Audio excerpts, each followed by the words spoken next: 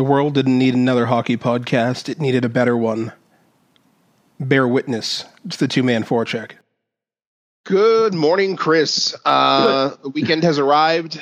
We are deep into our time of mourning for the local gang, and the Final Four are in front of us. Well, good morning, Mike. Yes, we are still in a period of mourning, but I am looking forward to. I'm looking forward to both series. So yeah, I think that my excitement for what's to come will overshadow. No, that doesn't make sense. Will shadow the period of mourning. So that's fair. Let's dive right into the NHL awards. They're going to start being handed out fairly quickly. And there were a couple that we talked about earlier in the season, particularly the Jack Adams. We mentioned that a few times, yeah. Because rumor has it we might have had opinions on it. We wouldn't do that, would we? I mean, I certainly wouldn't. You probably did, but it definitely wasn't me. Okay. So the Jack Adams Award is it has been announced. I don't remember what day it was. Oh, there it is. Thursday, June 17th. Is that when they're handing out the award? They are supposedly announcing the awards starting tomorrow, Monday. And that's what makes this. So there's no show. That's the day it's going to be announced. There's not going to be an awards show this year. I honestly kind of wonder if. I know that logistics-wise, it would be a complete and utter nightmare. I'm thinking that this might have something to do with the Scotia health concern, the Scotia North, and their ability to either cross into. I mean, I had heard that they were waiving the quarantining so that they could play, so that families and whatnot. Yes. And Quebec still has, and Montreal in particular, still have some of the strictest lockdown in North America, which makes this. It makes the way the awards are being done less surprising. It's the way they did it last year, though. They didn't have a show last year either. That doesn't mean it's good for the league. No, I'm not saying it is. I'm just saying that it sounds to me like they are sticking with this until they can get everybody together in a building again and not have to deal with quarantining. And because we've got 100% capacity in our state. Yes. Not all states have the same, and Canada is still being Canada. Yeah. And I mean, vaccination rate here in Massachusetts is higher than pretty much anywhere else in the country. Not that we're going to turn this into a political stage, but that does make it a little bit easier. So Jack Adams Award, back to our theoretical point. June 17th, they're going to announce. Yep. When we talked about this, when was it? It would have been a bit ago. We had mentioned it was about the midway point of the season.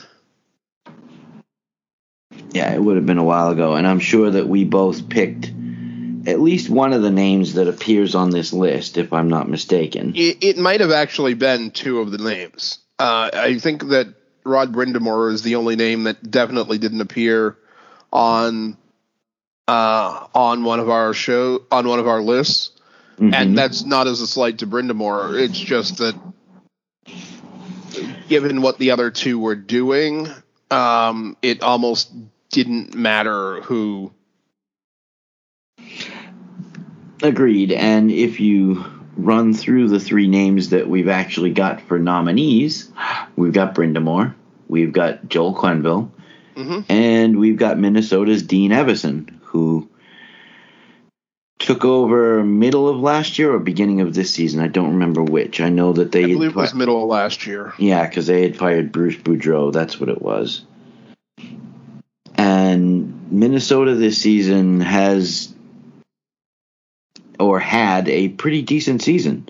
So I can't argue with that nomination. I mean, Minnesota, by all projections, is at least a year or two ahead in making it to the playoffs at all. And that's partially due to Billy Guerin's maneuvers as well. So, no doubt about that. But I mean, we're talking, and I can't find our notes on February 21st. February 21st, we talked Jack Adams Award, and the three names that we threw out at the time, actually four. We had, I threw out the fourth one because I thought Todd McClellan at the time LA was having a decent season. Yep. And then they kind of fell off the wayside. We had Claude Julien in third. We had Jeremy Colleton of Chicago in second, and at the time they were actually a playoff team. Yes. And look at that, number one, Joel Quenneville. Because he finally returned the Panthers to the playoffs. Yes. But the way they were playing and the way they played pretty much the whole season, and obviously that was February 21st, that was long before the injury to Aaron Ekblad And I think that the injury to Ekblad just makes the point even clearer, and it probably is Quenneville's award this year. And that's what we were saying at that time, 4 months ago, or almost 4 months ago, 3.5.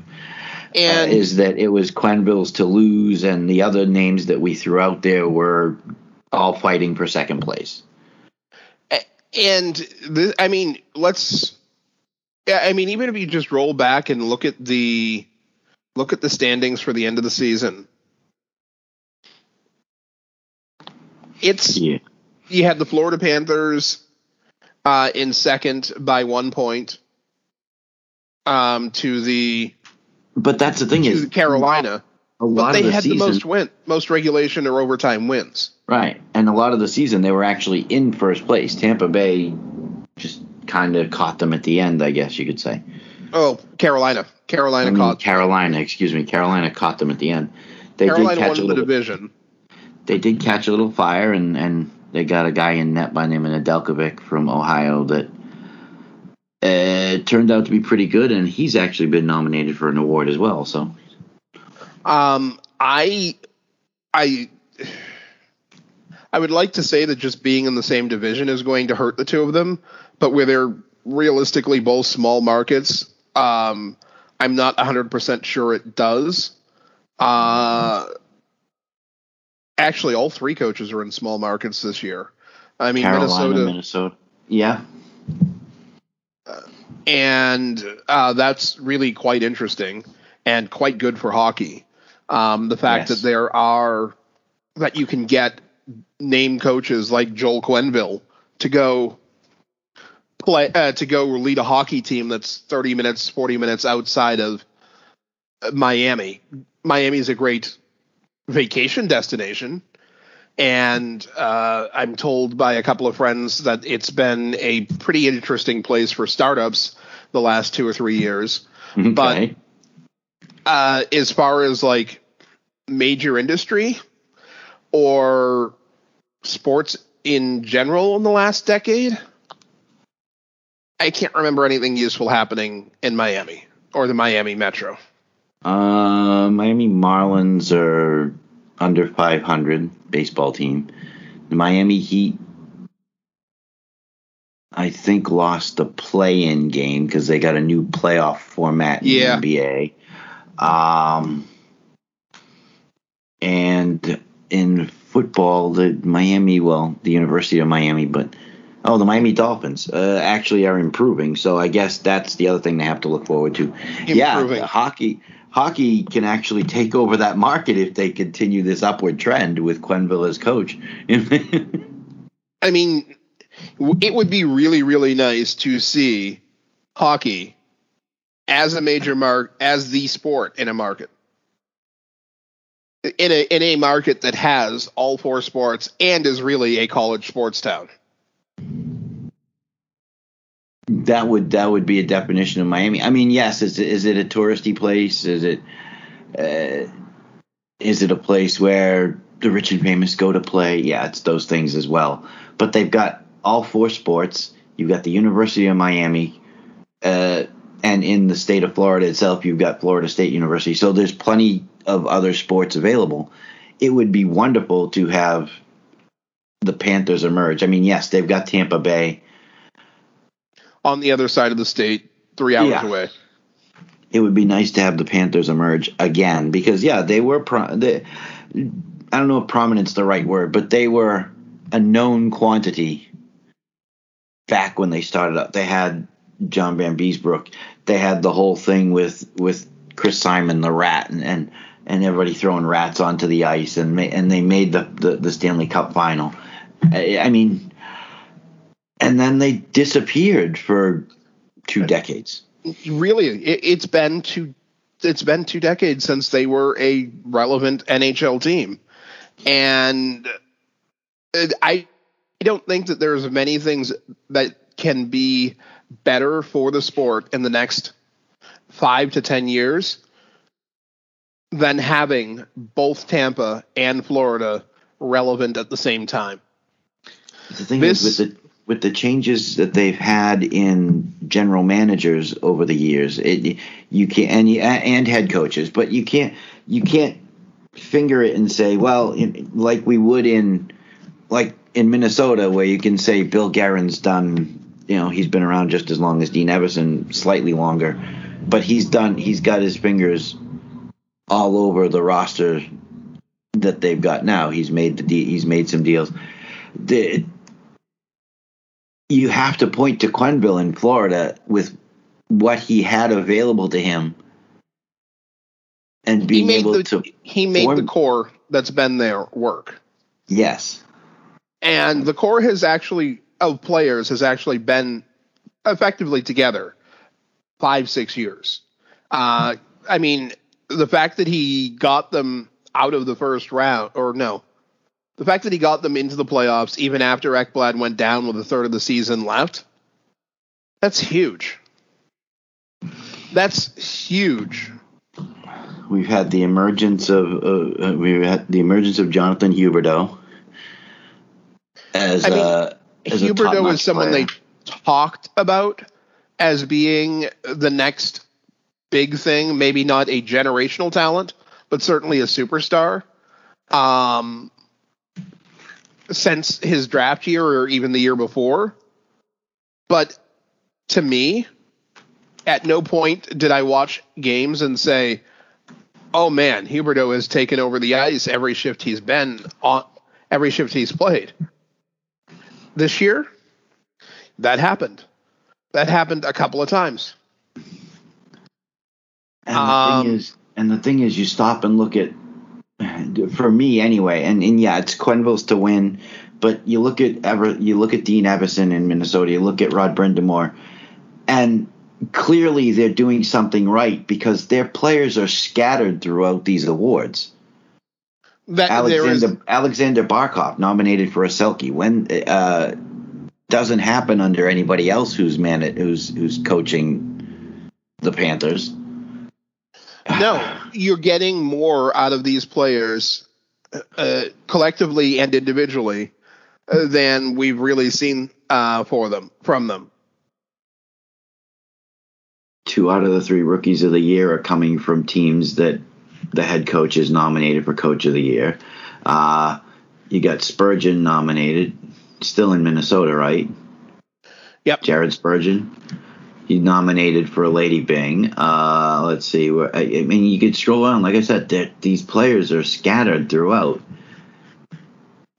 It's like, okay, obviously we have the usual suspects nominated for the Hart and whatnot, but honestly, the least interesting awards to me.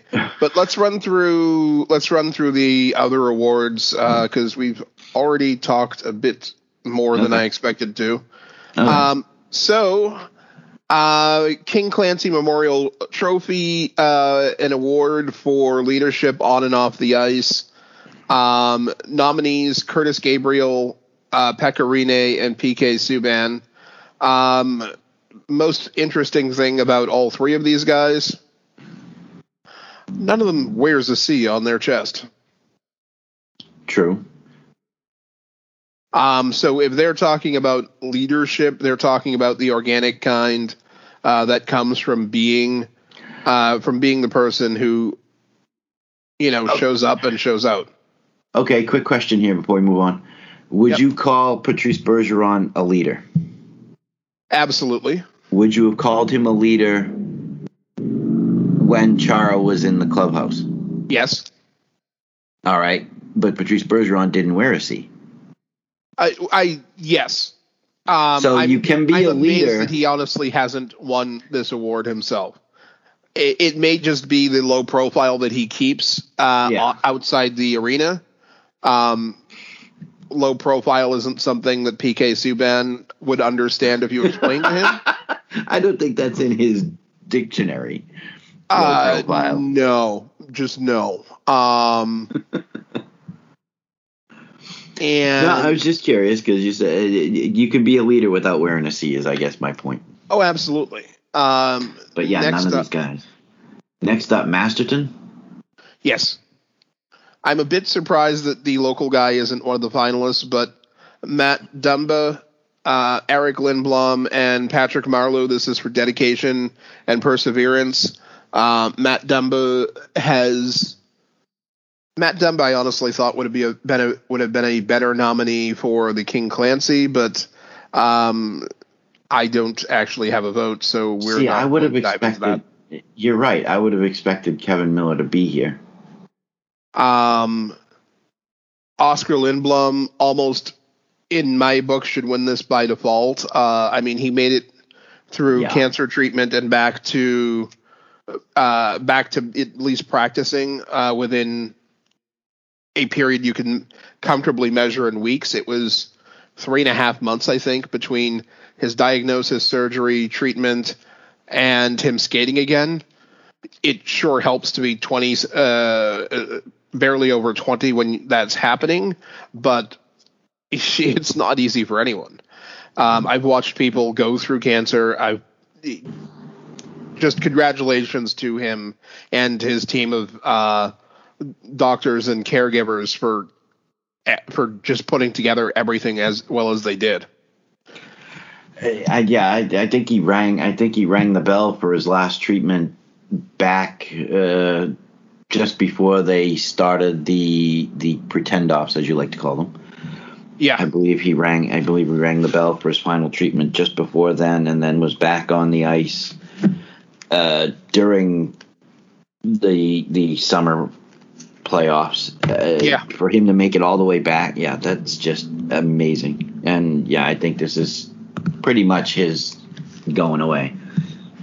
Willie O'Ree Community Hero Award, non-hockey persons, or non-NHL persons rather. This you should really, really look up the nominees and see their stories. These are exactly the type of people that every community needs and should want, because they are really giving and trying to be a part of something better, not simply bigger, not simply be in the spotlight, but trying to make their community better in a way that's better by a goal and a process rather than a soundbite. Well, we've talked about Willie O'Ree throughout the season. I mean, back when they originally announced that they were going to retire his number back in January, and we talked about the Willie O'Ree Award and what it meant to have these people, their dedication to bringing the game of hockey and incorporating it into the lives of youth and what. It's just, the stories are impressive to say the least, and I think this is one of the most important awards that they give out. And those finalists, Renee Hess, Kevin Hodgson, and Howard Smith. We already talked Jack Adams, Frank Selke Award. There's one complete non-surprise in Patrice Bergeron. I was going to say, is it... Yeah. Mark Stone is the other one, and you mentioned Alexander Barkov. Based on stats, this is Bergeron's. Yeah. Based on nominee fatigue, I think it might go to someone else again, which would be wrong. You don't think they'll just give him 5 and get it over with? If they're going strictly off the stats, it's his. Because one of our followers had a legitimate 15 or 20 stat checklist of reasons why it should go to Patrice Bergeron and no one else. And I wish I still had it somewhere handy, because it was literally ridiculous. He was number 1, number 2, or number 3 in like 15 stats that cover what it is to be a defensive forward. And even if you completely exclude faceoffs because Stone is not a center, it's still Bergeron's. I will say that I do believe that they hosed Brad Marchand on this. Yeah. Nothing against Barkov and the season that he had. Mark Stone. Here it is. The tweet is by TJ Trap Jesus, and that's at TJ Trap Jesus 1.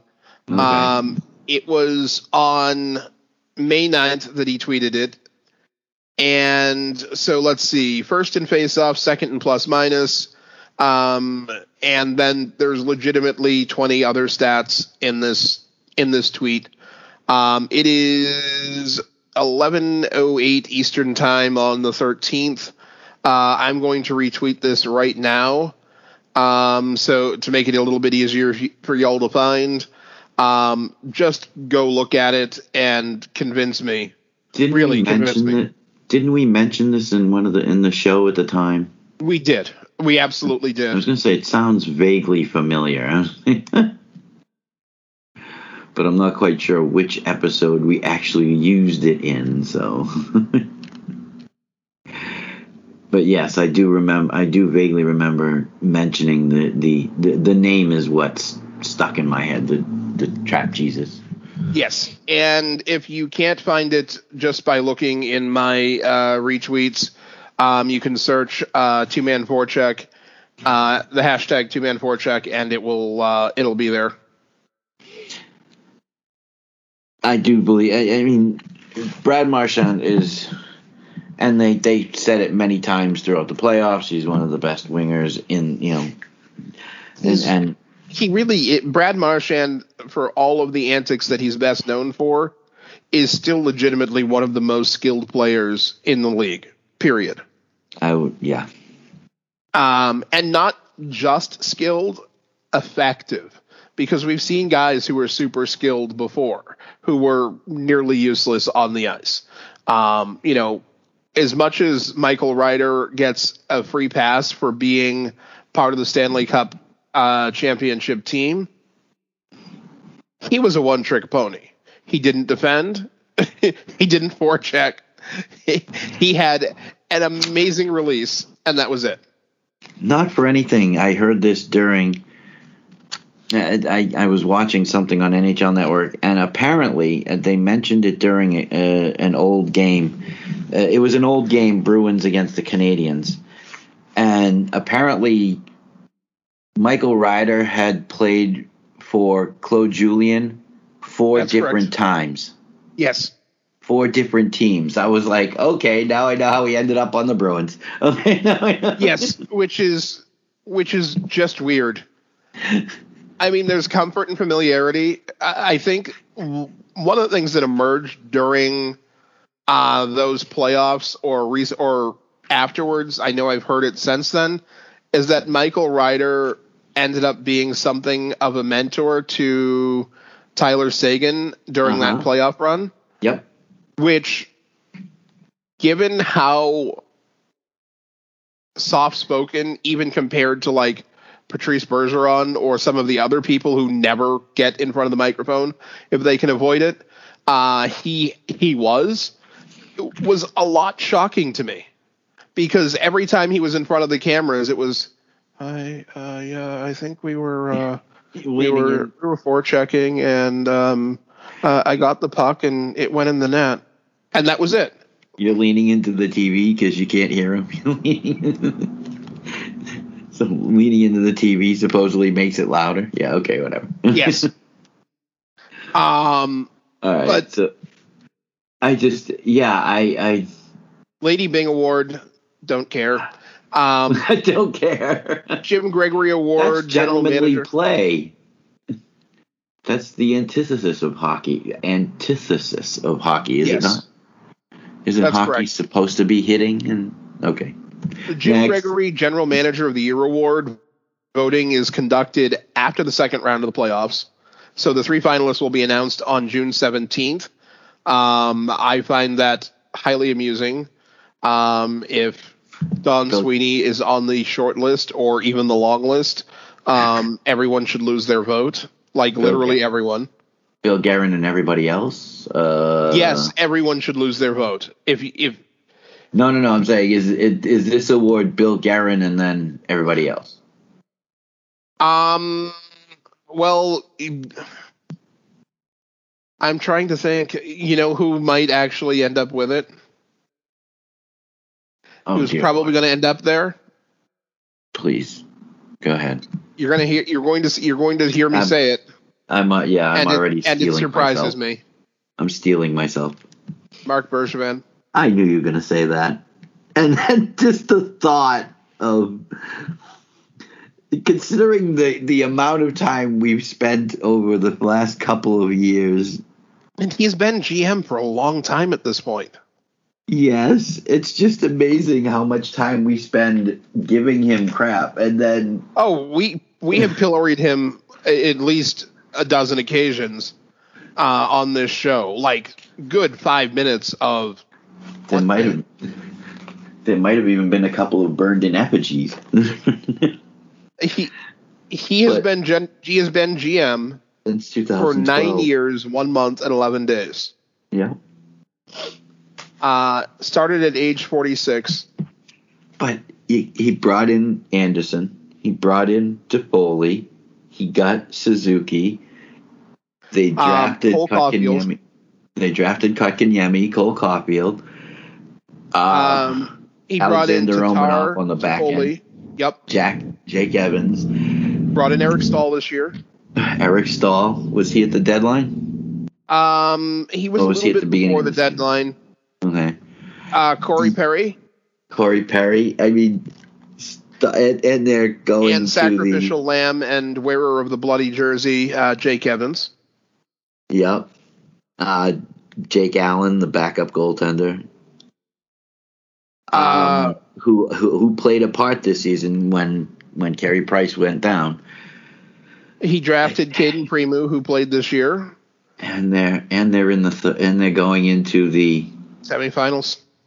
Yeah, it could actually be Mark Bergevin after all the writing we've heard it here first.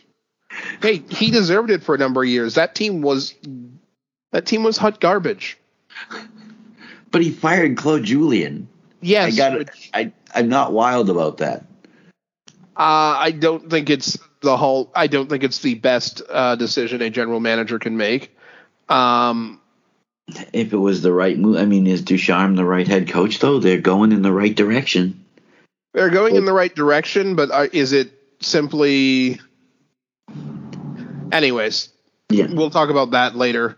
Mark Messier Award. There's no finalists announced. Mark Messier just hands it to whoever he wants. No finalists. Calder Trophy. Are there any actual surprises on this list? I think Jason Robertson is a bit of a surprise because I don't think he started the season strong. I mean, Kirill Kaprizov was like from the jump, the guy. Yes. Nedeljkovic didn't start the season at all. It was Mrazek and Reimer, and then Mrazek goes and gets hurt like first week in, and they bring up Nedeljkovic to back up, and then they went, oh, we can't send this kid back down again. What are we going to do? Gonna have to play him. Yeah. I think Jason Robertson might be the surprise name on the list, but he did have a really good season for Dallas on a bad team. A pretty terrible team. I guess the injuries are what they're going to say. Well, there were the injuries. There was the compression due to the pandemic. They had so many games so many games missed and suspended or postponed. So 23 games for Nedeljkovic, which is only one less than a certain elite goaltender we'll get to later. 932 save percentage, 190 goals against average. And then in the playoffs, 9 playoff games, 920 save percentage, and a 217 as a rookie. And which isn't supposed to count for the award, by the way. Which isn't supposed to count for the award. The voting's, I believe, done a couple of weeks before the playoffs start. And he's considered an undersized goalie at 6 feet. So, I mean, Halak is 5'10", 5'11", something like that. Halak is 15 years older than he is, but yeah. Yeah. Jussi Saros is even shorter than that. I think Jussi Saros is like 5'9" or 5'10" or something. So, yeah, 6 feet undersized. Hart Memorial Trophy, non-surprises everywhere. It's a points race. We all know it's a points race. Yes. I don't want to talk about it. Nathan McKinnon, Austin Matthews, Connor McDavid. Take your victory lap, whichever. It's going to be Connor. It's just sad that the MVP comes down to how many points you have. And I love Nathan McKinnon, but... all three of these guys are really, really, really good, at least in the regular season. Yes. Nathan McKinnon, probably the best playoff performer of the three. Yes. But he's still not spectacular in the playoffs. He's the only center on this list, although Austin Matthews every now and again lines up in the position of center, but he plays a wing. That's not... my favorite award, which seems to be swinging back towards center, finally. Yay. James Norris Memorial Trophy for Best Defenseman. Surprise. Okay, I'm not actually surprised, but I'm somewhat surprised. Youth is served here? The youth element is the real surprise, because you have Cale Makar and Adam Fox, who are under 23 years of age, and you have the virtual graybeard, Victor Hedman, who I believe is, a crusty 30 years old. Wow. He's been around for a few years, yeah. If they were going to have an award show, he'd probably be sitting next to the two talking about when I was your age. One of those. I walked uphill both ways in the snow. I had to turn a hand crank to sharpen my skates. Yeah. Adam Fox, Cale Makar, and as I said pre-show, both of them played college here in Massachusetts. It will not surprise me if it goes to Hedman, but Adam Fox might be the most deserving in this one. Look at the rest of the defense on either team. Yes, Victor Hedman has strong defensive listed players around you. I mean, you got Sergachev, you got Cernak, you've got Ryan McDonough, you've got. I mean, they've got a solid defense core there. Whereas Cale Makar and Adam They're Fox, solid defense in Colorado. Okay, but they're more of an offensive defense than either of the other two. Yes, they do unleash, especially Makar. Makar's probably allowed to unleash an attack whenever he feels the need. But yeah, Sam Girard, offensively minded. Devin Tays, not so much. Devin Tays is more of a two-way. They got him from the island to strengthen their defense. I mean, yeah, their defense is stronger. Fox is, although they've got a lot of young defense in New York. Keandre Miller. Their defenses. Fox's partner, Ryan Lindgren. Yep. I mean, you're talking young. And yeah, and there's just not much experience left on that team. He's had to be the guy and done a really, really slick job of it. It would be a slight surprise to me if he were to get it. Absolutely. The Ted Lindsay Award for theoretically not just a points raise, but also a who does the marketing team like best? I mean, sorry, I'm not supposed to put it that way. Did you get a call from Mr. Bettman and he told you not to refer to it as a marketing ploy? I mean, yeah, I was fined $50,000 for speaking the truth again. Or $25,000. I'm sorry. There you go. I apologize. Yeah. Most outstanding player. And it's Sidney Crosby, who is where was he in the points race? Not in the top 3. I don't think he was in the top 23. I'm pretty sure some guy in Boston. He was not. I'm pretty sure some guy in Boston we just talked about was ahead of him. Yes, and that person was nominated for an award for the 10th year in a row. And the outlier on this list. No, I was talking about the guy who wasn't nominated, his teammate, Mr. Marchand. Brad Marchand could easily have been here. He was 8th in scoring. That's my. Oh no! Wait a minute. I'm sorry. I have the playoff scoring up, not the regular season. Oh wait, what did Sidney Crosby do in the playoffs? Oh wait, he went out in the first round. Brad Marchand was 3rd in scoring in the regular season. Exactly. Sidney Crosby was 10th. And wait, not here in the Lindsay Award, not here in the Hart Trophy Award. No, Brad's getting a little hosed this season. A lot hosed. 69 points in 53 games, 1.3 points per game. Filled literally every category on the general summary for players. 18.55 a night in ice time, 5 game-winning goals, overtime goals, 7 shorthanded points, including 4 shorthanded goals, 18 power play goals. And a plus 26. He's terrible. I understand why they didn't nominate him for anything. He's terrible. Awful. Just the worst. And then we've got the second of the awards that he can't be nominated for. Yes. The Vezina Award, for best goaltender, Marc-Andre Fleury, the surprise in Philip Grubauer, and Andrei Vasilevsky. Honestly, this award used to be as badly a geriatric award as the Norris Trophy.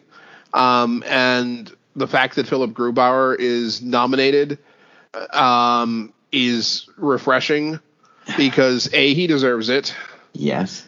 And B, I don't recall him ever being nominated for any award before, even though if you look back at, the 16-17 season was he didn't play all that many games, but he had a great season this year. that the year Washington won the Cup over Vegas? 16. And I believe it might have been. Because that was the year Holtby was absolutely rubbish in the regular season. I'm talking like goals against over 3, save percentage hovering around 90 maybe. And Philip Grubauer was like the brick wall. But then when they got to the playoffs, the first 2 playoff games, Grubauer struggled. Holtby comes back in and suddenly turns into the Holtby of old, and they win the Stanley Cup. And this is just another example of how far the German hockey machine has come. Because, Philip Grubauer, born in Rosenheim. Mm-hmm. And you also have, Leon Draisaitl at the top of the league right now. Got a good young rookie in Tim Stützle, and there he goes. Good young rookie Tim Stützle up there in Ottawa. Yep. I mean, we had one of the many hard-hitting Germans back in the day. And there was Dennis Seidenberg was here for a while, and going back a little further, you had Marco Sturm. He was possibly the only German in the league a couple of the years he was here. And still isn't a head coach. Still isn't a head coach. An argument for another day. I gotta lean towards Vasilevsky getting this one. I think they're going to end up giving it to him. If for no other reason than I think it was the best division in the league this year. Yes. And I think that's what makes all of these awards harder. You didn't see any cross-division play until the playoffs. Grubauer's numbers this season: 40 games played, 30 wins, 39-1, 922 save percentage, 1.95 goals against, 7 shutouts. I mean, you have to at least stop and think before you mark off your ballot. I know that the balloting's already been done, but you gotta. Those are numbers worth consideration. I mean, the 922 might be a little on the low side, but 7 shutouts is. The 7 shutouts led the league this year, and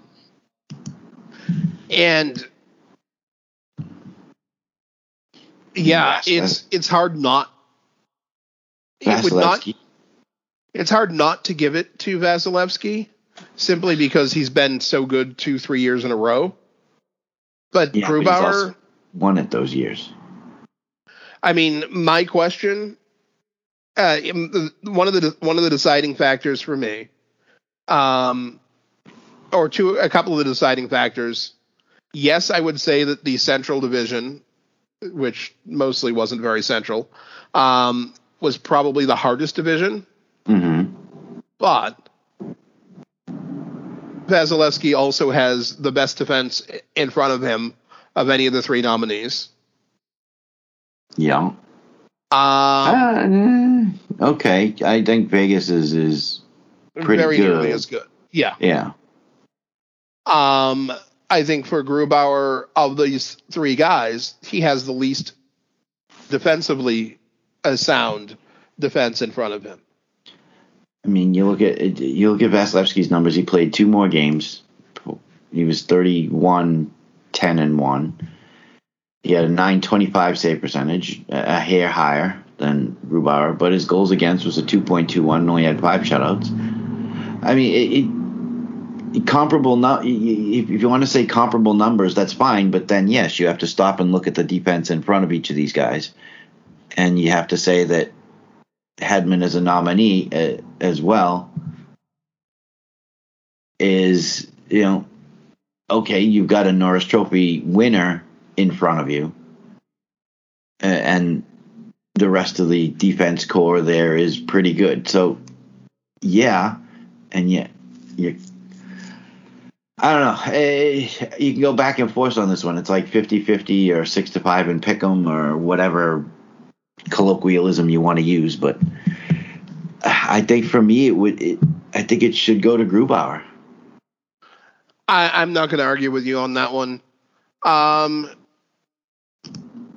Do we want to? Let's ease into the post-mortem and start with some of the stuff that sort of circles. Or actually, while we're still talking about goalies, Marc-Andre Fleury, as of Wednesday, yes, 4th all-time on the postseason wins list for a goaltender.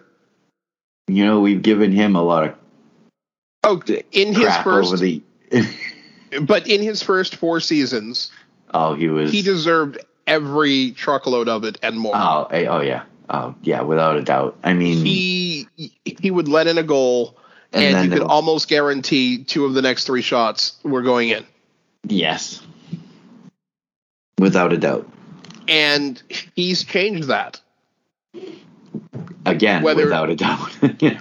Whether he's had the help of goaltending coaches or sports psychologists or whatever else has been used, he still made the changes, and he kept the changes, and that's impressive. If he wins the next round, he will pass Ed Belfour. Eddie the Eagle. There we go. That's correct. Oh, yes, and one other person was suggested as, if not a Selke candidate, then a potential bottom 6 forward for checking award of some sort, and that's Zach Aston Reese. This was tweeted by JFresh Hockey on June 6th. I'm not 100% behind it, but it's an interesting thought exercise. His wins over replacement is 75%. EV offensive, so offensive, I believe that's offensive zone starts. It's got a small cap hit. Penalty kill percentage, 59%. You can look at the stats and the argument. The data, the player data is pulled from Top Down Hockey by JFresh Hockey. It's an interesting thought. I wish Zach Aston Reese could actually stay healthy for a whole season. Like, then I might be able to evaluate him. I think that's part of the argument, is that he seems to be, I don't know if it's injury prone or just, but his numbers, I don't know. I'm not ready to nominate the guy yet. He's got really good numbers for, yes, a bottom 6 forward, and that's where he plays for Pittsburgh. But I'm not ready to suddenly anoint him or vault him into the conversation. I liked him. He played here in the Northeast as well. I mean, we got to see him play in. He was here at Northeastern 4 years, and his last year gave you a little bit of hope for his NHL career. He had 31 goals in 38 games, which, for those doing the math at home, was very nearly the total of his first 3 seasons.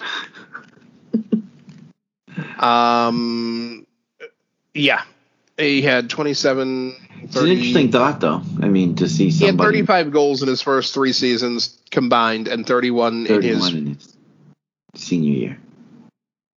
Wow. That's just a great year. I mean, it tells you how much more ice time he was getting as a senior. But beyond that, it's a little tough to say. And now, before we start completely tearing into the Boston Bruins as part of their postmortem, and there is a lot to get into.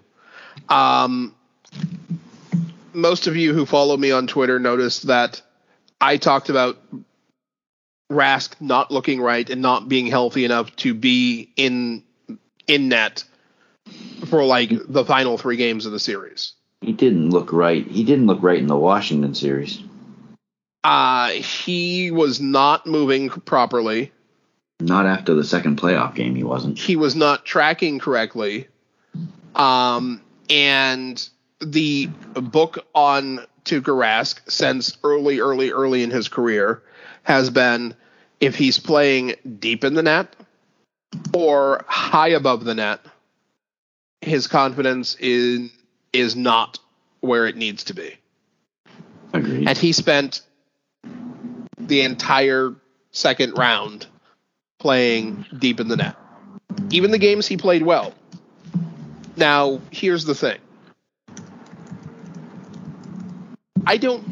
I'm not going to blame Tuukka Rask for the loss in this series. And I haven't. There were a couple of goals that he should not have let in, but they were not goals that you can blame on his inability to move the hips and feet and legs. They were goals where he just flat out failed to smother a puck. Failed to catch. Either one. Yeah. I am going to blame Bruce Cassidy and Don Sweeney and Camp Neely, because Game 5,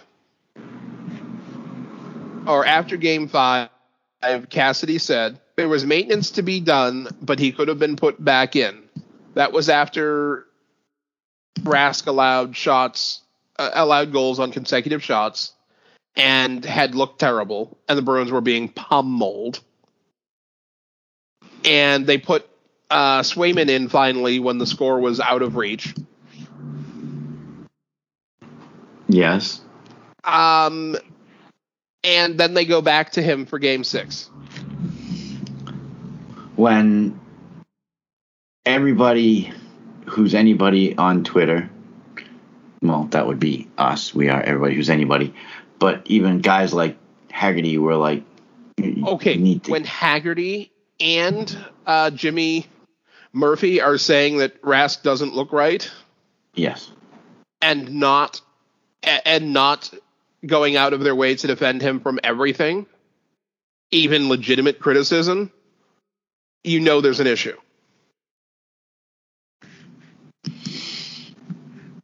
And they were neither one of them liked the fact that he was in there. Period. No. So this is clearly a failure of management. And by management, I mean everyone above the player level. If Cassidy didn't have the comfort level or authority to make the call, that's on Sweeney and Neely. If Cassidy had the authority but didn't have the testicular fortitude, that's on A, Cassidy for not making the call, and then B, Sweeney and Neely for not making him make the call. But they're going to say they allow their head coach to make the calls on the ice or at the ice level, and which comes down to their judgment. And Don Sweeney's judgment is something we're going to examine right now. Okay.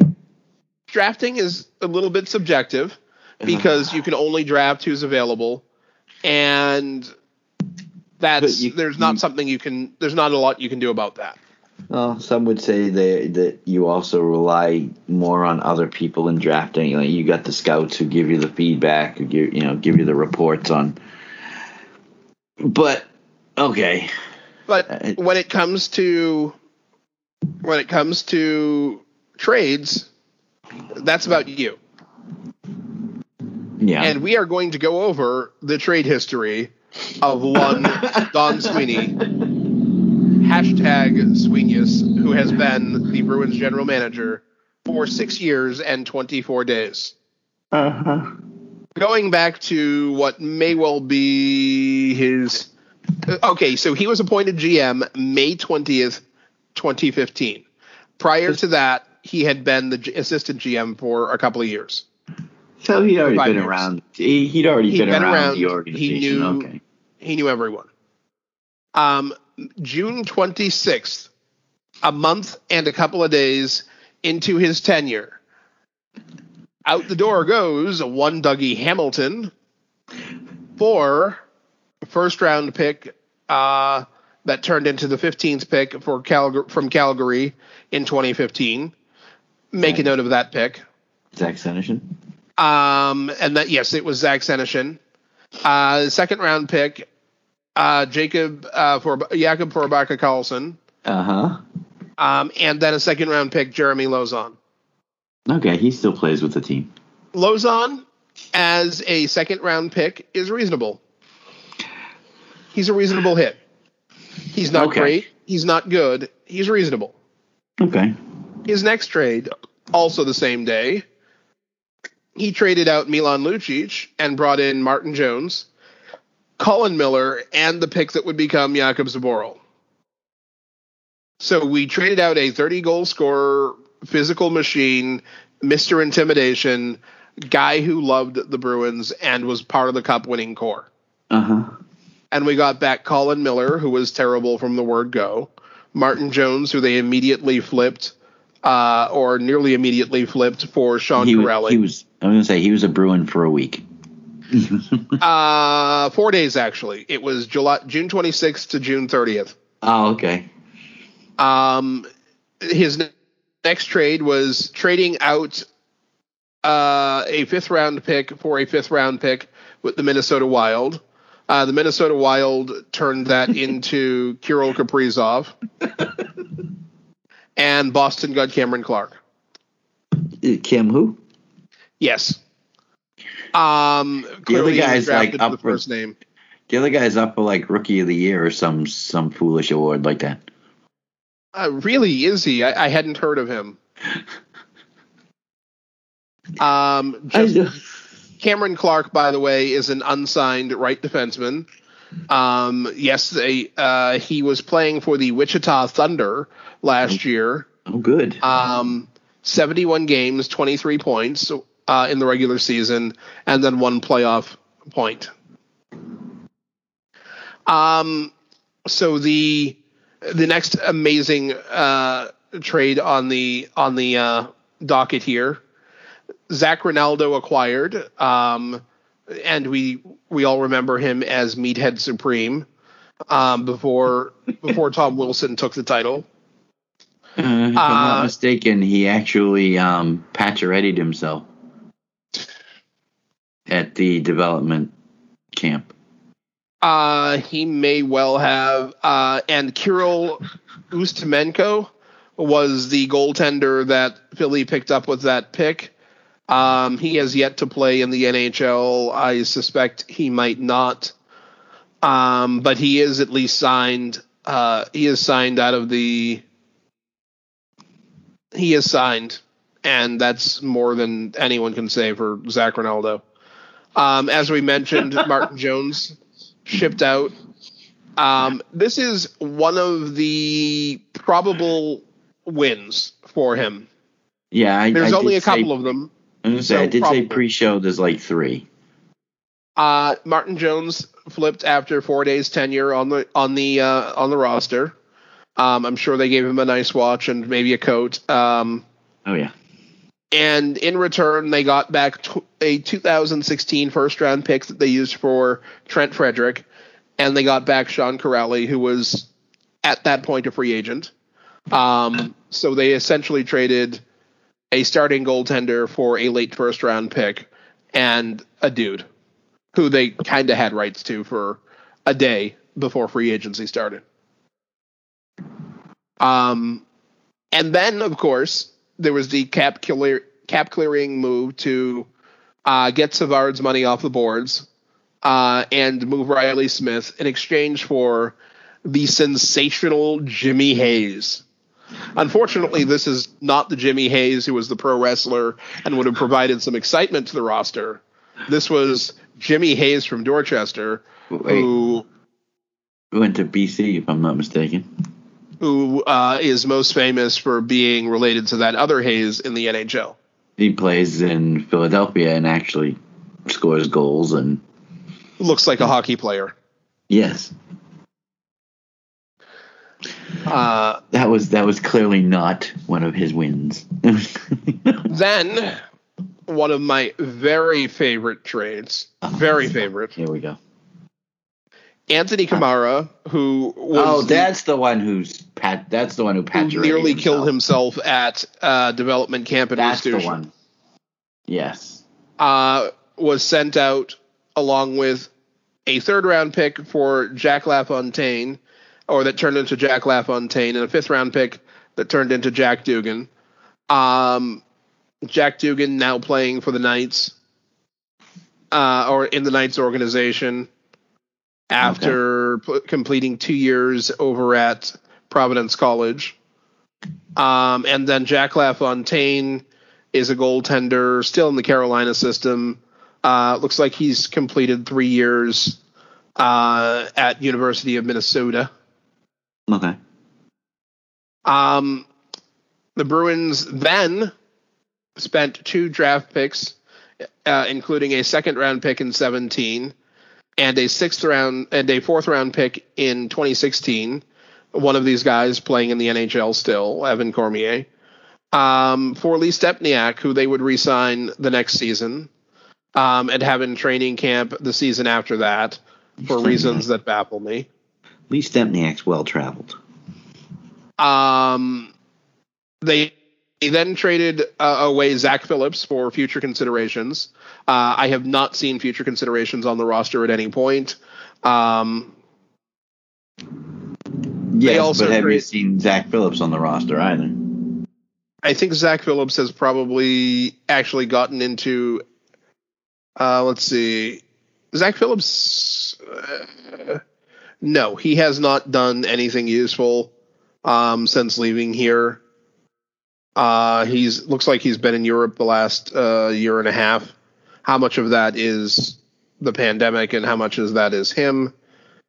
Not so sure. But he's played more hockey than future considerations have. He has indeed played more hockey than future considerations. Okay, just checking. Next up is they swapped 7th-round picks. One, they got theirs, Victor Berglund, and then Benjamin Finkelstein was Florida's. Nobody cares. They acquired Drew Stafford for reasons that baffle everyone who knows hockey.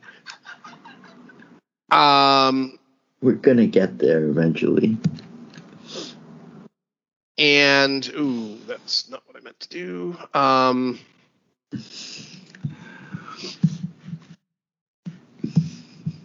Drew Stafford, who, let's see, didn't he come in and do almost nothing in the playoffs that year for Boston? Yeah. No, it was he had 2 goals in 6 games, was a -2, and took 2 penalty minutes. He then went on to New Jersey to never play in the playoffs again and eventually retire. Yes. And let's see. Yeah, we're getting there. Nick Holden was acquired for Rob O'Gara and a third round pick that turned into Joey Keane. Yeah. How many playoff games has Nick Holden played for the Boston Bruins? Is that number 0? I think so. I believe that number is 0. Yeah. I mean, that was a trade deadline deal. You would have thought that they were acquiring him for a playoff run and to get to the playoffs. But then wasn't he? I think he was hurt or something and never actually played in the playoffs for the Bruins. Something like that. That sounds approximately correct. Nope, wait a minute. He played in 2 playoff games and picked up an assist. Isn't that? Oh, okay. There you go. The next deal was trading. Oh, goodness. Yeah. Frankie V. Frank the Tank for a pick that turned into Jacob Blacko, who lasted almost a summer. Oh no, he's still with the system. He's still in Providence, if I'm not mistaken. Good hands. Although really good hands, if I remember. after 3+ years, he still hasn't cracked the NHL and still only has. He still played just 23 games in the AHL. No, he played 23 last year and 22 the year before. Not particularly great numbers, although not also not terrible. This most recent season, 19 points with only 5 goals in 23 games. You can sort of provisionally put that one. Nope, you can't. You can't put that one as a win because Frank Vatrano has scored like 20+ goals a couple of times. Frank Vatrano is the guy who hasn't met a shot he didn't like. First of all, you don't have to tell him what you have to tell. Yeah, Duclair. You do not have to ever use the word "shoot the puck" with Frank Vatrano. Didn't he? I mean, I think we did the math at one point, and he had a shots per minute similar to Alex Ovechkin, who was also never met a shot he didn't like. Frankie was averaging like 5 or 6 shots a game. It was like, really? Vatrano? Yeah, okay. My thing is that was a deadline deal. February 22nd, it was a deadline deal. Were we just trying to get, because you're not cutting salary at that point, and we only got a pick, so it wasn't us. Were we sellers in 18? Were the Panthers fighting for a playoff spot in 18? I don't understand the move. We are not equipped to understand the Sweeneys of the Boston Bruins general manager. Oh, okay. I'm sorry. I'm questioning that. Okay. So then comes the most momentous trade of the Sweeney era. This is definitely a win. The Bruins acquired with only half the salary retained the sensational next addition to the Bruins rafters, Rick Nash. Oh, I'm sorry. When I said win, I thought it was the Wingles deal. But okay, go ahead. So Rick Nash, who came to Boston, and let's see, in 11 regular season games, he had 6 points and was a -4. Mm-hmm. And then in 12 playoff games, he had 5 points and was a -7, and uncharacteristically picked up 10 penalty minutes in those 12 games, likely costing the Bruins a game or two, because why not? In exchange, going out of that was, even if you completely discount Ryan Lindgren,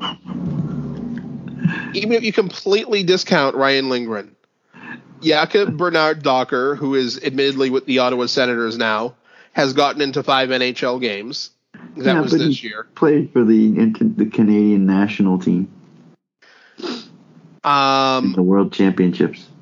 Massimo Rizzo, who is still on the Carolina reserve list, and is still actually fairly young because he played in the BCHL last year.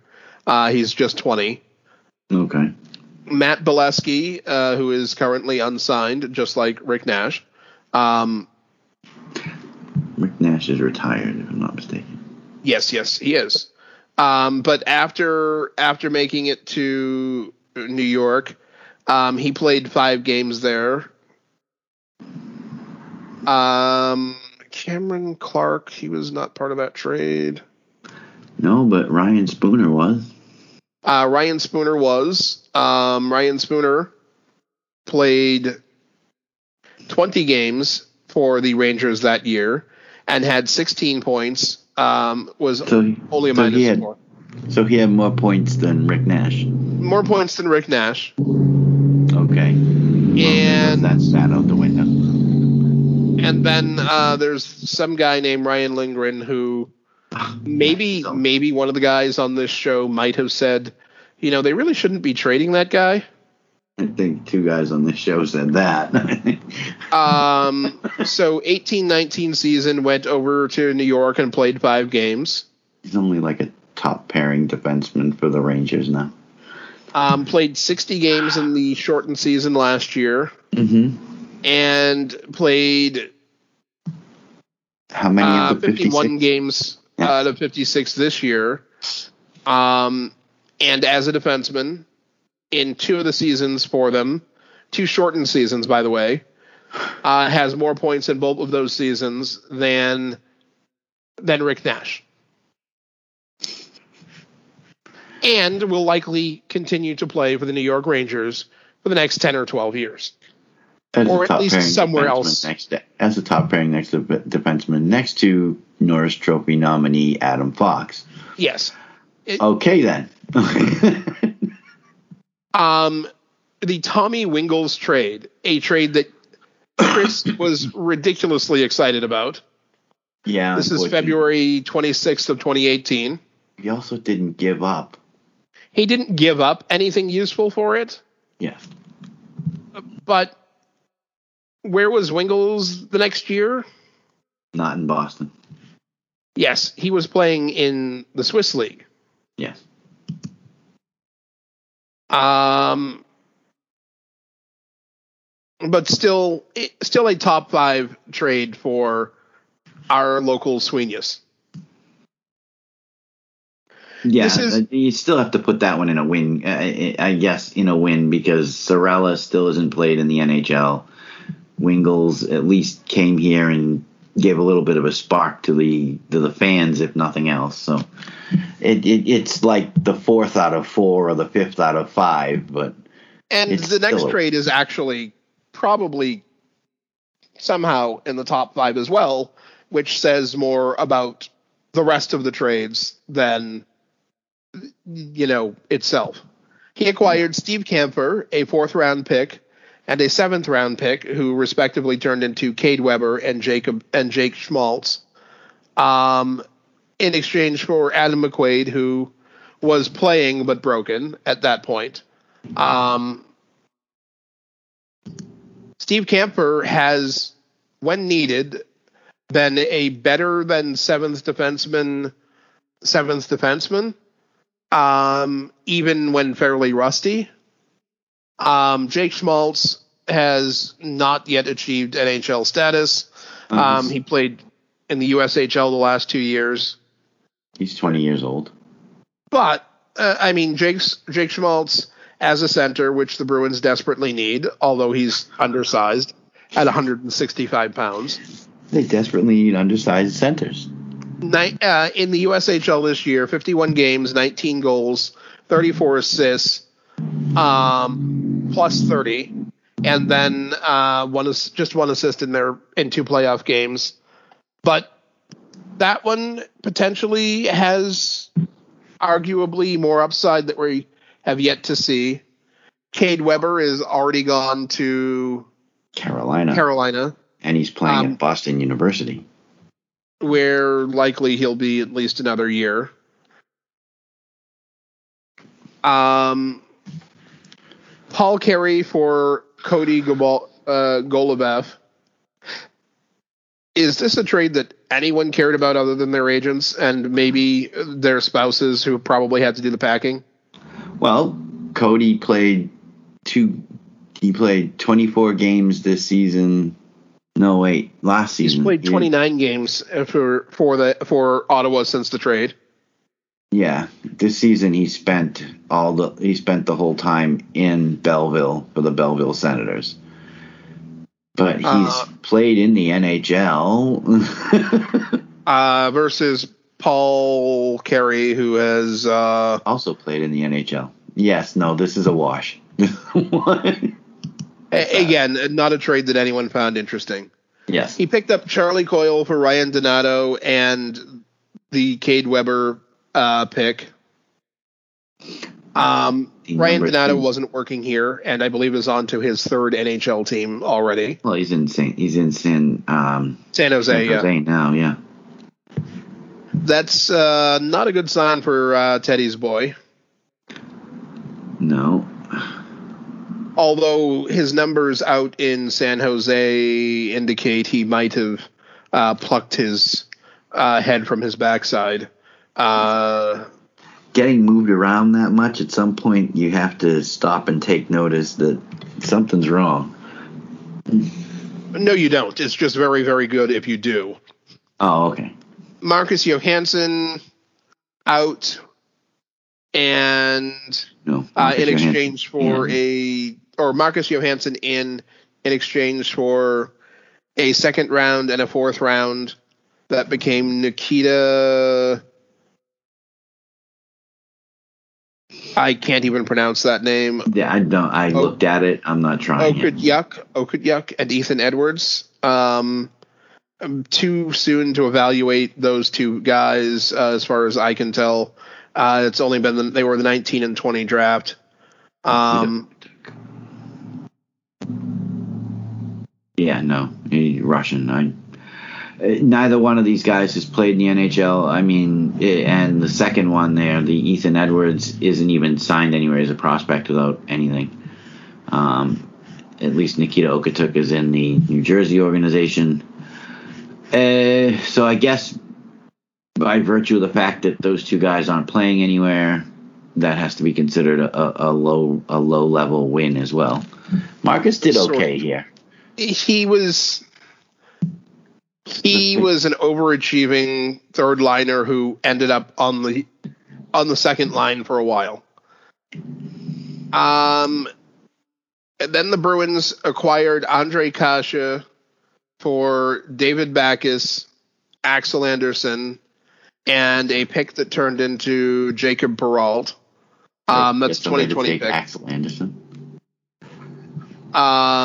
Jacob Perreault is a center, and at 5'11" and 192, played 27 games for the San Diego Gulls of the AHL, 17 points in that time. Might be interesting to see what he does next year. Axel Anderson, not even playing he played 17 games as well in the AHL. Less horrible numbers than I was expecting, having seen him attempt to skate. That was a very funny development camp, by the way. Danton Heinen swapped out for Nick Ritchie. Nick Ritchie turned into the 7th player award winner this year, and then went flop in the playoffs for the most part. Do you consider that a win, though? No, because there's like 5 or 6 years of age between these two. Okay. And Danton Heinen is clearly a much faster player. Danton Heinen's only 25. Actually, Nick Ritchie is 25. Huh. I think that it's a very minor loss because Nick Ritchie is barely fast enough to be in the NHL and really not fast enough to be top 6. Okay. 7th round pick swap with Toronto for reasons that baffle. Ryan Tverberg was picked up by the. He's a UConn. Yes, by the Leafs, where he can watch them fall every spring. Oh, yeah. And then we're into this. And then we're into this trade deadline. Mike Riley for a 3rd round pick. Riley still has tenure left. We'll call that a win. Does he have tenure? I thought he was a free agent. It was either him or Lazar that had time left. Lazar's got tenure. Lazar's got term on his contract. He's got another year. Okay. Paul and Riley are both free agents. I honestly, I'm still willing to call this a reasonable pick. I mean, his salary was 1.5. I think he did well in the time he was here. 15 games, 8 points, +7 for the regular season. 4 points in 11 games, and for the postseason, +3. But the biggest trade of his career is also, quite frankly, robbery based on results. Yeah. Barring whatever happens with the 2nd round pick that went out with Anders Bjork in exchange for Curtis Lazar and Taylor Hall. Yes, but the theft is the fact that there was no 1st round pick involved, and they managed to get Buffalo to retain 50% of Taylor Hall's salary. I mean, Bjork went to Bjork went to Buffalo and had his most productive, probably, stretch of play in a long time. He had 6 points in 15 games. His previous career high was last year with 19 points in 58 games. It's probably still going to be a long time before Anders Bjork plays a playoff game again. Yeah. But Curtis Lazar, that year left. Taylor Hall, if he can be retained for a reasonable amount of money. But overall, based purely on trading, forget the drafts, forget free agent signings to date, on A to F, where are you rating Don Sweeney? The whole body of work? Whole body of work. D+. You are way too generous. D-, period. Okay. We both got the letter. We both got the letter right. I can't give him an F. even with all of the trades, he never picked up a cup. Exactly.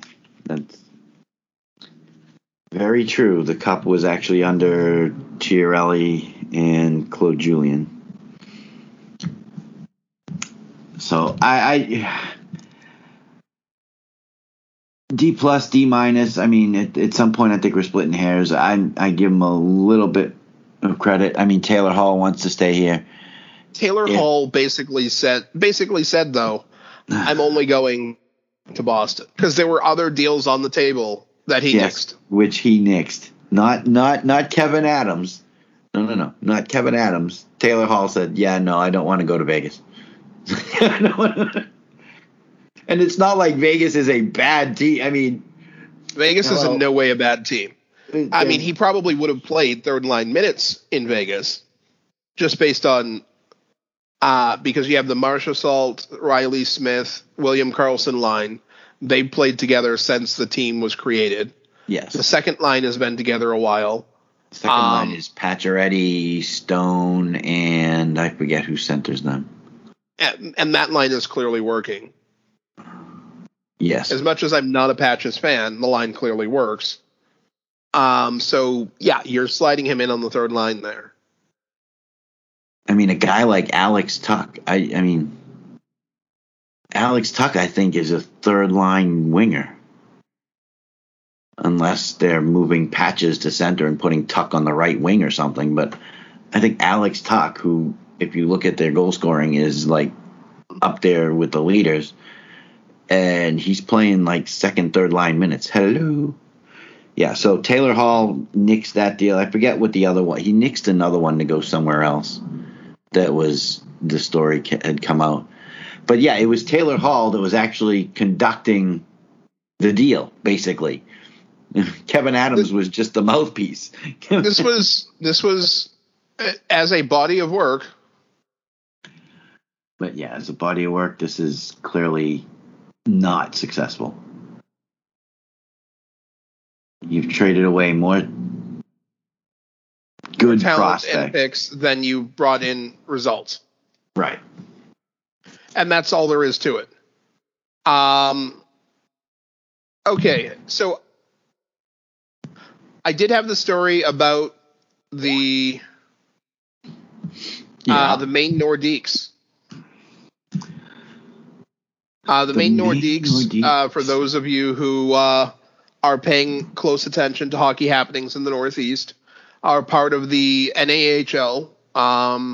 That's one of the junior hockey leagues, similar to the USHL. It's the North American Hockey League. They entered the playoffs to play for they're going to play for the Robertson Cup. Yes. Which is the championship cup for the North American Hockey League. They captured the East Division Championship just this past Thursday. That's correct. This reporting is done by Nathan Fournier. If you're not following him on Twitter, what's wrong with you? I don't know much. Sadly, I don't know a whole lot about the Maine Nordiques. I will have to delve deeper. And I think we should add them to our Hockey East tour for the upcoming season. At least get to one NAHL team game. Well, considering we've seen an ECHL hockey game, and well, that was entertaining. Yes. Sort of, yes. Especially when they were hanging refs in effigy directly behind us. It was an experience. I think they were crying out for blood come third period. It was an experience. Yes.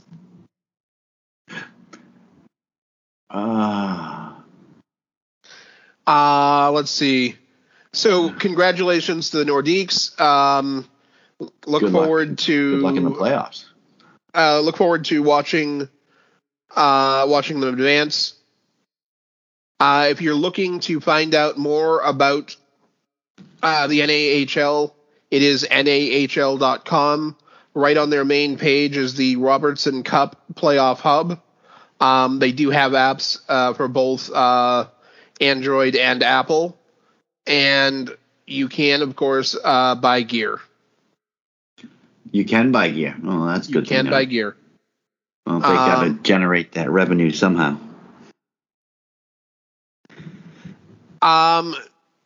You had mentioned something to me earlier in the week. Mm-hmm. And watching the play of two of the Bruins stars convinced me that even before we heard what was wrong with Tuukka Rask, that maybe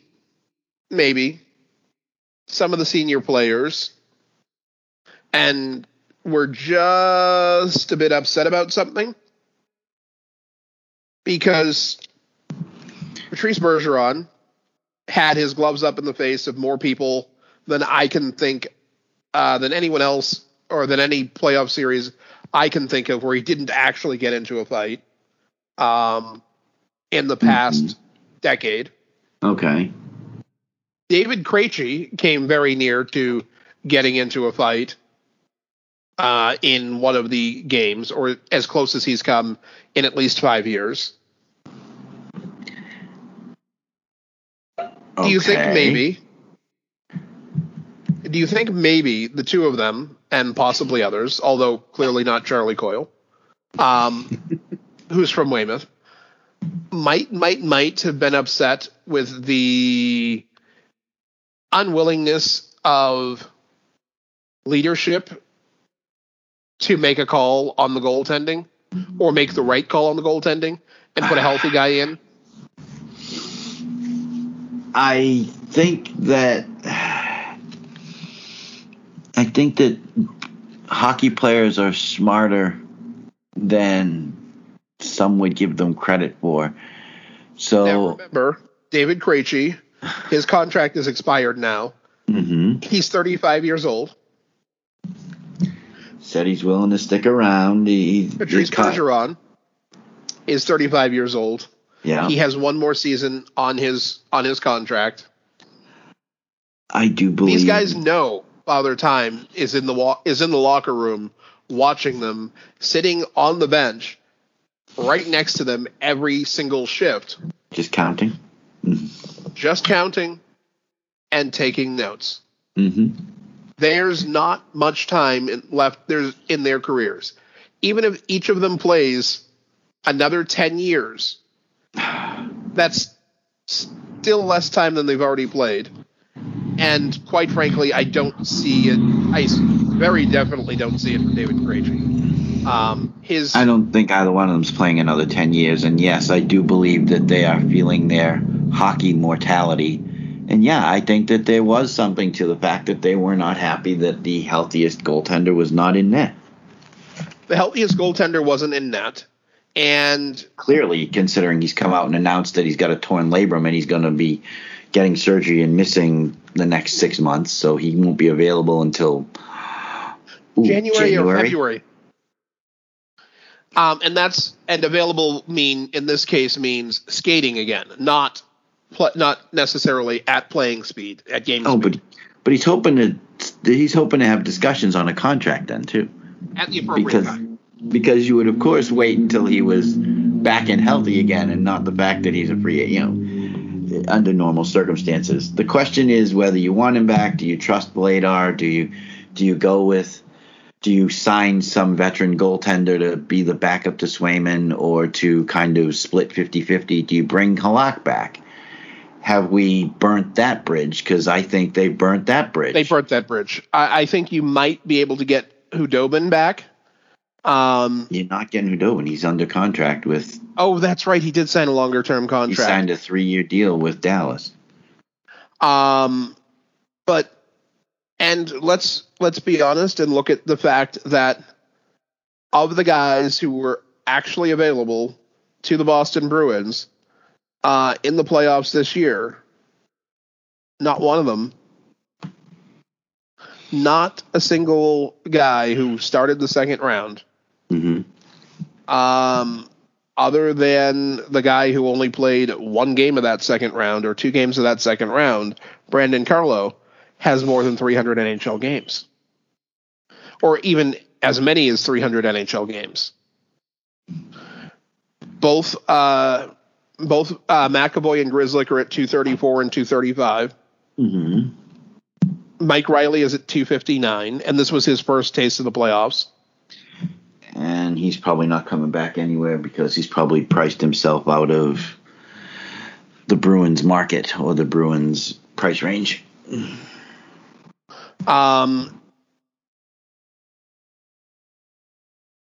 Patrice Bergeron, as arguably the best defensive forward the league has ever seen, and inarguably the best defensive forward of his generation, knows what a good defense looks like. Yes. He knows what a cup-winning defense looks like. Having been there, done that. And having played against a couple of them, too. Can you convince yourself that at any point this year, he looked at the guys, some of them who have very promising careers in front of them still, and said, that's enough to get it done? No. Same question for David Krejci, who has led the playoffs twice in scoring and been around about the same number of games as Mr. Bergeron, a few less accolades, but a bigger salary than Bergeron. Can you look at him and based on what you know and say, yes, he believed at any point during this year that defensive group was going to be enough to bolster the team to a Stanley Cup? The answer to that is, to the public, they would both say, yes, they believe so. In their heart of hearts, no. They looked up, saw Jakub Zboril, maybe 5 NHL games. They saw Jeremy Lauzon and went, well, he was okay last year, but he hasn't played a full season yet. They looked up and went, Chara is not here. And whether you believe that Chara is a step slow, and yeah, he looked slow last summer, and I actually made the comment and tweeted it out and talked about it on the show that he looked slow. His thing was that he had such reach, and his hockey sense, his hockey IQ is such that he could make up for the fact that he wasn't a fast skater, because he was never a fast skater, but he just looked slow. But they looked up, saw no Chara, Zboril, 5 games, Lauzon, not a full season. I think most of their trust was in, okay, they got Grzelcyk and, McAvoy and Carlo. And Kevin Miller was coming. Kevin Miller was coming back, but hadn't played in a year and a half, 2 years. So I can't imagine that they looked up and went, "Yep, this is a Stanley Cup winning D." There's just too many holes, too many questions. I would have asked it. I did ask it. Yes, both of us. Did they look a whole lot better when they made those trades at the deadline? Yes. Yes, because without those trades, one, I'm not sure they make it into the playoffs because their schedule was so dense at the end of the year that without healthy guys and the shot of adrenaline that any successful trade gives you, I don't think they make the playoffs, period. If they had brought in just the two forwards. It was sketchy at best at the time at the time of the deadline. It was sketchy whether they were going to make it in. Yeah, if they had just brought in Hall and Lazar, they probably make the playoffs.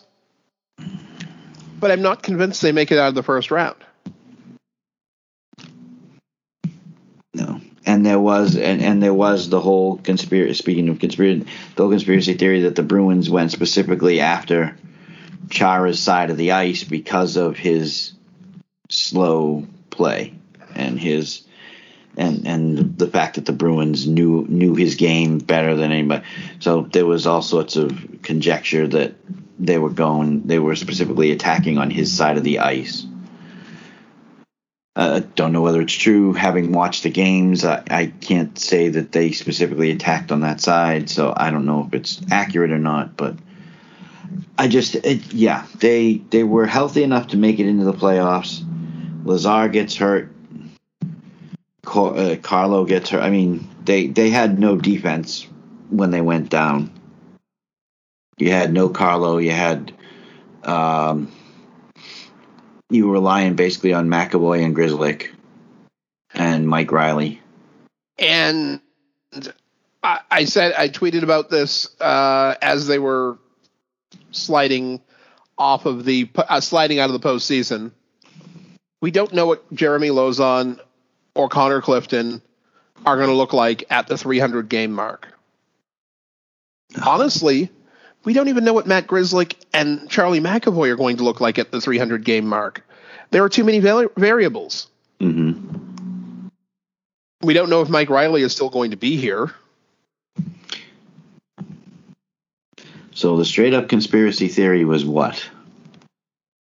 Maybe the anger on ice was as much frustration at the front office. Yes.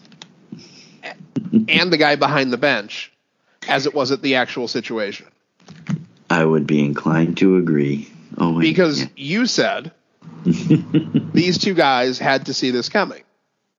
Well, yeah. You said there's no way that those two guys, experienced as they are, knowledgeable as they are, cerebral as they are, could look at that roster and say, that's a cup-winning defense. Yeah. And now the question is, given what we knew of Tuukka Rask's health, and I do not blame him for falling apart physically this time. I think he was never physically together, and that part of the reason for that, and that's part of the reason he only played about 40% of the regular season games. The team leadership, and I don't care whether that's the coaching staff and the general manager, the club president, whoever, should have said, look, he's not healthy. If Halak isn't doing it, and one of the young guys is, we need to ride him until he can't play, until we're convinced he cannot do it. Maybe they get out of the second round with Swayman in there for the last two games and not Rask. Because you cannot tell me that you think in Game 5 that Tuukka Rask was an effective goaltender. However bad some of the defensive play was and the penalty kill was, those pucks were stoppable. Many of those pucks were stoppable for a healthy goaltender. Well, Cassidy's goaltender. Cassidy's explanation as to why he's taken out he was. Yeah. Okay. No. Sorry. You took him out because he was awful. And he was awful because he was hurt. He was deep in the net. You tweeted out. You texted me about it. He's playing way too deep in his net. And that, like you said, is a sign of he's having some kind of issue. Goals were going in, they were shooting high glove, and he wasn't catching up to them. He wasn't catching up to anything because he wasn't tracking the puck because he couldn't physically move to do so. No, and if you watch the third period of Game 5, when Swayman come in, the goal that was scored against him wasn't his fault. The defense hung him out to dry. Brock Nelson's coming in on a 2-on, half a one, I think. Blows it by him. Cold goaltender just come in the game. Okay. Yep. Watch the rest of the period, tracking the puck, making good saves, doing what he did during the regular season. Swayman, he gave them a chance. Yeah. So here's my question. If you're the owner and you care more about getting at least a round of playoff and you care as much about actually winning as you do about getting the playoff home dates, what decision would you make? I've been asked this by a bunch of people, and my number one answer is always this: GM's got to go first. You want to blame the coach, but GM's got to go first because GM A is going to pick his own coach. So I think that by getting rid of one, you possibly get rid of both. And I don't know if Neely's name and being in the Raptors, because Sweeney's not in the Raptors. Yes, he played alongside Bork and Ray Bork for the bulk of his career. Sweeney's not in the Raptors. Good defenseman, stay-at-home defenseman. Slightly a two-way defenseman, but I'd say he's more stay-at-home. But nothing that's going to get him Hall of Fame or worthy or anything, notification or anything like that. Neely is Hall of Fame. Neely is in the Raptors. I don't know if it's going to be as easy to get rid of him. But yeah, I think that if you're Jacobs, you need to seriously consider cleaning house. Because Sweeney has not made the deals necessary, and he's traded away some of your top young prospects in the process. And he's drafted poorly. You've chosen poorly. His 2 draft wins, realistically, and we should probably do the drafting as a separate show because that will take a while too. Yes. But 2015, was that even him? He came in a month before the draft took place, but he was already assistant GM, so it's not like he wasn't in the loop as far as what the scouts were looking at. He would be included in those meetings, in those discussions, those decisions. So I don't think that you can let him off the hook for that.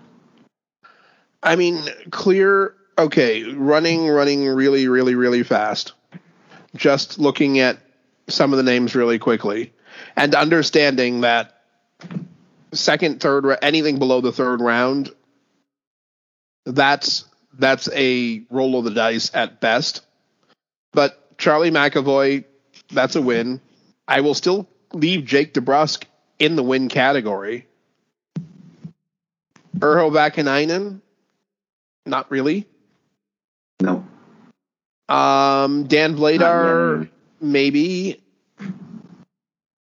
Ryan Lindgren is a double loss because he had him and gave him up. Yep. I don't know. I can't look at his draft history and justify his existence. I mean, Trent. Okay, 2 clear yeses. DeBrusk and McAvoy out of 1, 2, 3, 4, 6 out of 7. You should be hitting at 50% in first round. Okay, fair enough. In the second round, he's made like 6 picks, and I don't see it there either. I mean, some of them are still really, really fresh picks. Studnicka is someone he might maybe hit on. Brandon Carlo, definite yes. But for Bakker Carlson, absolute not. Jeremy Lauzon remains to be seen.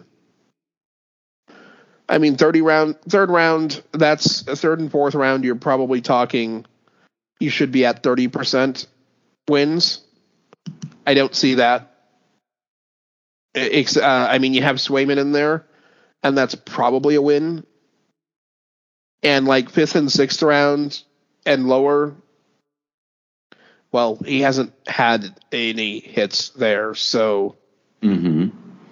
Even if you call those 10%, 10% of your picks, I can't justify Sweeney still being there in any way, shape, or form. No. That's why I said he needs to go first, and I think that by getting rid of him, when you get a new GM's going to want to bring in his own guy. So potential for the head coach to be gone is high. And that next head coach should be. Oh, you want me to pick a name out of a hat? Just name the guy we both want. Barry Trotz. Not available. Oh, you're going to bring Claude Julien back. That's a possibility, but I was actually thinking John Tortorella. Oh, that would be so much fun. Would he work here? That would be awesome. I was thinking it, but I wasn't sure he'd work here. I don't know. I think as a short, 2, 3, 4 year run, yes. Because the core of your roster is going to be gone by then, or old by then. Because, I mean, Marchand is 31 at this point.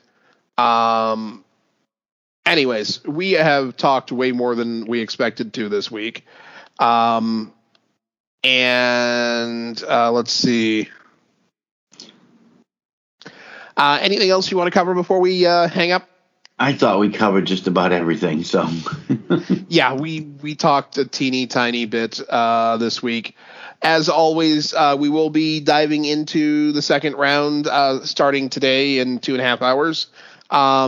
We'll be covering the draft, the awards, and free agency, and of course the expansion draft. Ladies and gentlemen, as always, thank you for listening. Share the show. Hit us up with your questions, comments, hate mail, and all of the rest. Those two at twomanforecheck.com. You can tweet it to us, or you can just go straight to our show on Podbean and comment there. Chris? Enjoy the semifinals. I was going to say second round. Whoa. Enjoy the semifinals. Yeah, I'd rather forget them too, but can't do it. And that, ladies and gentlemen, is where we leave you.